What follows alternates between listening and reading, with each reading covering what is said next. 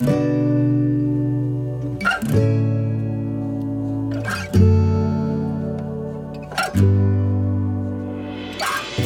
listening to the Sage Hill Podcast with Dr. Chip Dodd. Sage Hill is a social impact organization that helps people see who they're made to be so they can do what they're made to do. Hey, everybody. Welcome back into the Sage Hill Podcast. This is Phil Herndon along with Chip Dodd. Hey, Chip. Hey, Phil. We're at CPE at the moment. Yeah. Doing continuing Professional Excellence. That's correct. Doing continuing the series on feelings. I know we've got one out on sadness you and Stephen James did a while back. And today we're going to talk about one that everybody is familiar with the word, but not everybody may be real familiar what exactly it is. And it's a word that I have spent a lot of time avoiding. I think every child who has learned to walk has probably experienced this physically. It's a word called hurt. Mm-hmm. So we have a lot of experience being hurt, but maybe not a whole lot of real, understanding of what it is. So take it away on this thing called hurt. This feeling called hurt. Now what? After all that introduction, all this rehearsal, 7 seconds of rehearsal. I didn't get that part. Yeah. No, actually, we talked about the feelings we want to avoid, and the thing is, we talked about the 8 feelings. Almost anybody listening to this podcast is kind of familiar with, wouldn't you say, that we focus a lot on 8 feelings, and everybody's new to the podcast. I would say we do that, yes. Yeah, we're focusing on 8 feelings from the book, The Voice of the Heart. And every time we look at the feelings, it's anger, sadness, hurt, loneliness, fear. We call it healthy shame, glad, and guilt. And people say, well, there are 7 negative ones or 7 bad ones and just one good one. But what we've been talking about for years now is that there are 8 feelings we've been given to be able to live fully in a place that's really rough or even tragic. We've been given 8 gifts, 8 feelings to be able to live fully in a tragic place. And so once we have faced the reality and the truth of life is that if we're going to live it, it's going to hurt. And if you try not to live it, it's going to hurt. Mm-hmm. Life is going to have pain in it. It hurts. And so if we talk about, feelings being gifts to help us live fully in a tragic place, then hurt is something that we need to be able to be sensitive to and recognize. So whatever gift there is in it, we can get it. And you and I both know that hurt is a feeling that tells us we're in need of healing. So hurt is the feeling that tells us we've received a pain, we've experienced a wound, we've gotten a cut. And in the emotional world, usually we've received a words towards us that cut or harm. And the old saying, sticks or stones will break my bones, but words will never hurt me. Mm-hmm. It's one of the great cliche lies. Yeah, not true. No, it's not true. In fact, the words, don't they stick longer than even the events that come and go, like a smack in the head, so to speak. Yeah. It's the words of, I hate you. The words of, I wish you hadn't been born. The words are, what are you doing here? Or nobody asks you to come in the room. Nobody wants to hear what you have to say. What makes you think I care? Those kinds of words really, really stick, and they stick deep, So hurt is a feeling that tells us we're in need of healing because we've experienced a wound, and the pain is indicative of the need. The pain points to the need. So hurt is a feeling that is healed through confession of need, and then going to people who know what hurt is.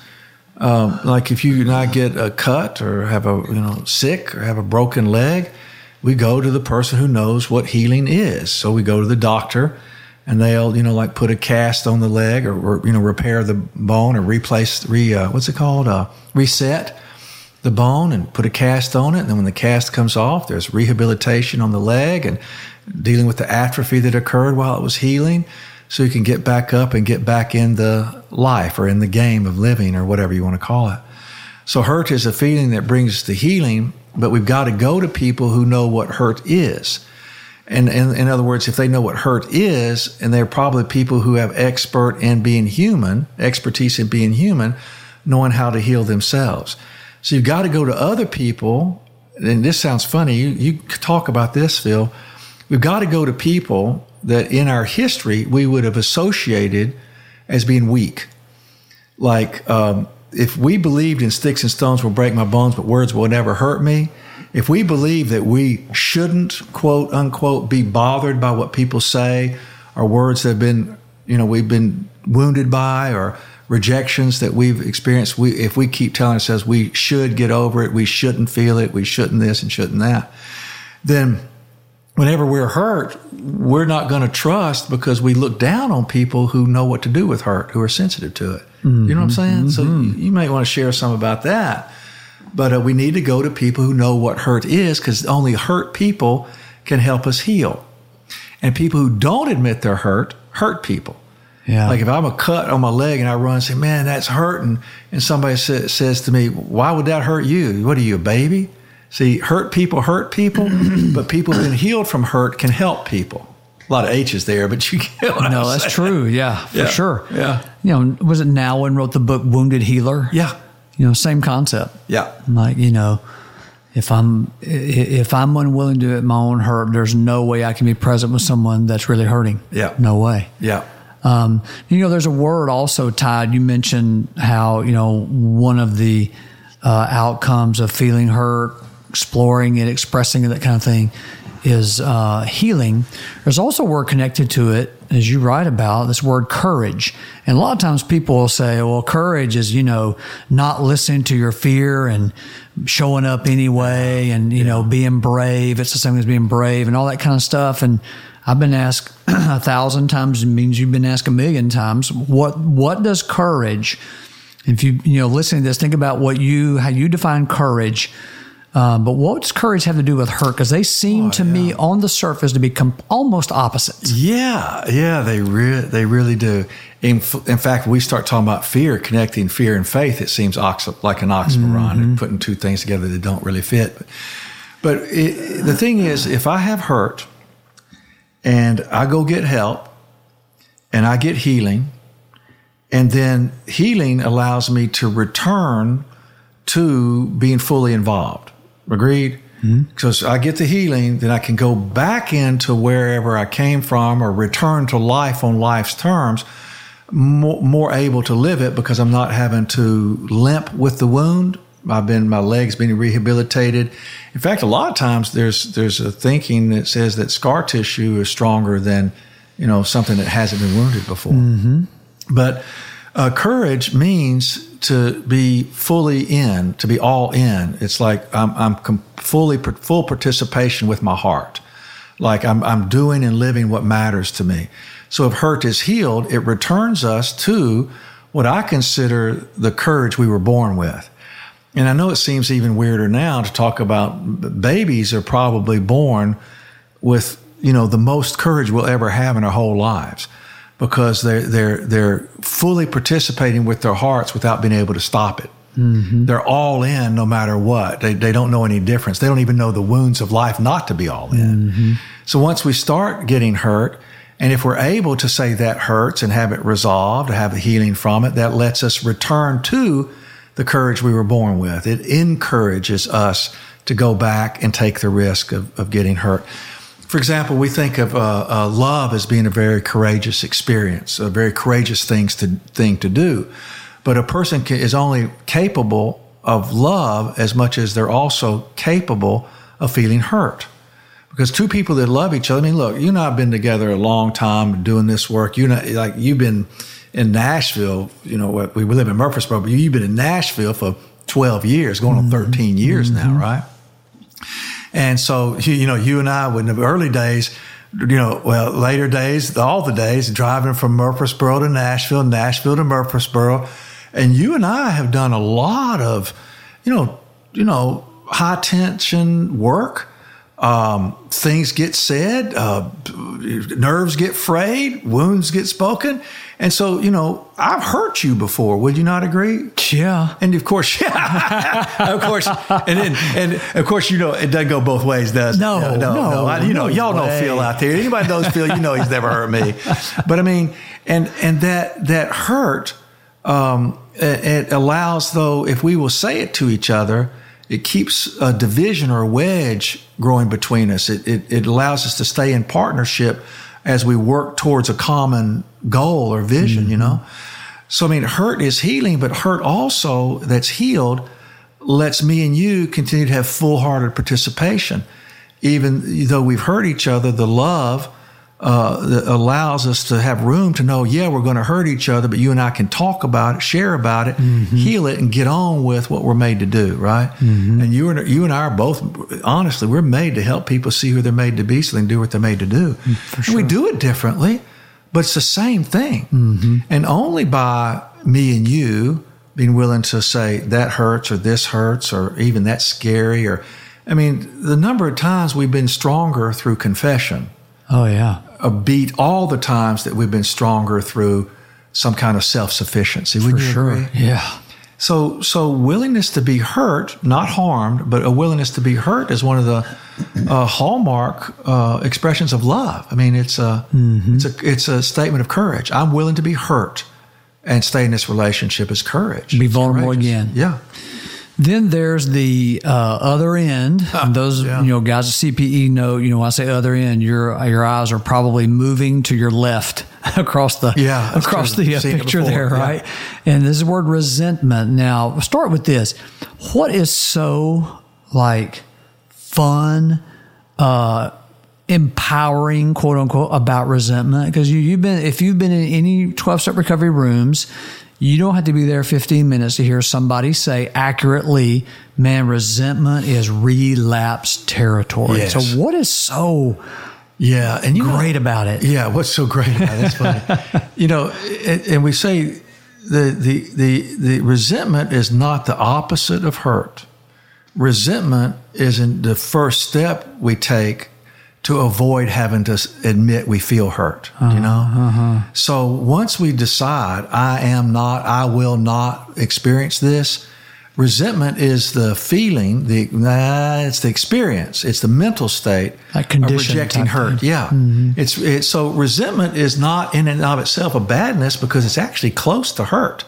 Do you know what I'm saying? It's like you're still close to home, even in resentment. So, and honestly, the work we've done with people with feelings over the years, honestly, we find our feelings through admitting our impaired experiences of feelings, So if I can admit I'm resentful, then I'm likely to be able to find that I feel hurt. But resentment is a powerful, good feeling because good experience, because it's empowering. It fuels me with this self-will, don't need anybody, defiance against admission of sensitivity. It's hatred cast outward, really, as it turns out. I'm not going to hurt, you're going to hurt, and I will give you nothing of me. So from that standpoint, it feels really good at the first blush. Yeah. Revenge is sweet. Until it gets sour. And then it has its consequences. I've heard that as people talking about it gets resent over and over and over. I was going to bring that up. That hurt that turns into resentment is resending that which I've received. I have this feeling, but you're going to pay for it. I'm going to send it to you. I'm going to multiply it. And we know that people who become resentful, me, you, it turns into the pride of having kind of a revenge-focused attitude. I'm not letting anybody get to me. And what that means is that hurt people because it becomes a decision that includes everyone instead of a decision that includes some people. Do you know? Yeah. That attitude is global. For sure. So then anyone who wants to love me, I can't see it because I have a revenge focus. I'm not letting anybody get to me. And then the tragedy is one step farther away from my heart, hurt, to resentment to revenge to, it kind of becomes a sort of a character defect, a vengeful attitude. And nobody can be close to somebody who's vengeful. You know it? Everybody's careful and everybody's scared. So I'm isolated, which makes me more resentful. Yeah. So, the solution is the catch-22 of disaster. So if this experience of hurt, which if meaning since. Since it's this universal experience, right? Like hurt, you've read more than I have about limbic brain activity, that, the limbic brain can't tell the difference between physical hurt and emotional hurt. I kick you in the shin, you're going to go, ow. I double cross you, betray you, you're going to go, ow, in a different way. So what's, to kind of wrap up this segment, if you will, about hurt, what do we do with it? Like, it's so universal. If you love somebody, you're in a relationship, it's going to happen probably before the clock strikes 12, so to speak. What do we do? Yeah. What's amazing is that, honestly and truly, I'm amazed at how the limbic system is healed. Well, the first step in the heart being healed is that the thing called confession. Years ago, you taught me that confession means to agree that I'm human. Is that still correct? To agree with God. To agree with God, to the admission. It's like I'm fessing up to being in need. I'm fessing up to my condition. I'm fessing up to I'm not God, and I hope you are, kind of thing, to God. So hurt starts out firstly with admission. And then what's amazing is that admission with people who are capable of accepting and receiving the truth of hurt. The limbic world, or the heart, is healed through caring. So confession leads, as crazy as it sounds, just the simple experience of caring is a healing experience. Now, the doctor who, let's say medical doctor, who walks a person, or physical therapist who walks a person through the muscles returning to their proper place, or the leg being able to be used in its proper way, that competence is wonderful, and that helps the sort of the physical movement, or that helps a person be competent in their daily living. But to know that the person who's competent also cares is the healing experience of returning a person's heart to how it's made to be. And when because we're literally created to be connected, the only way we're truly connected is through caring from one person to the other. So whether we call it mystery, magic, just neurological functioning, it doesn't make any difference what we call it. But hurt is healed through the care of other people who know what it's like to be hurt, and they can actually agree with me. Yes, it's hurt, and you will make it. Just keep saying it, keep doing it, and I'll keep caring. Does that make sense? Oh, yeah. It's a great place to end. Yeah. Because for now, so much more to it. That is such a, rare commodity, I guess you would say, for some of us growing up. Yeah.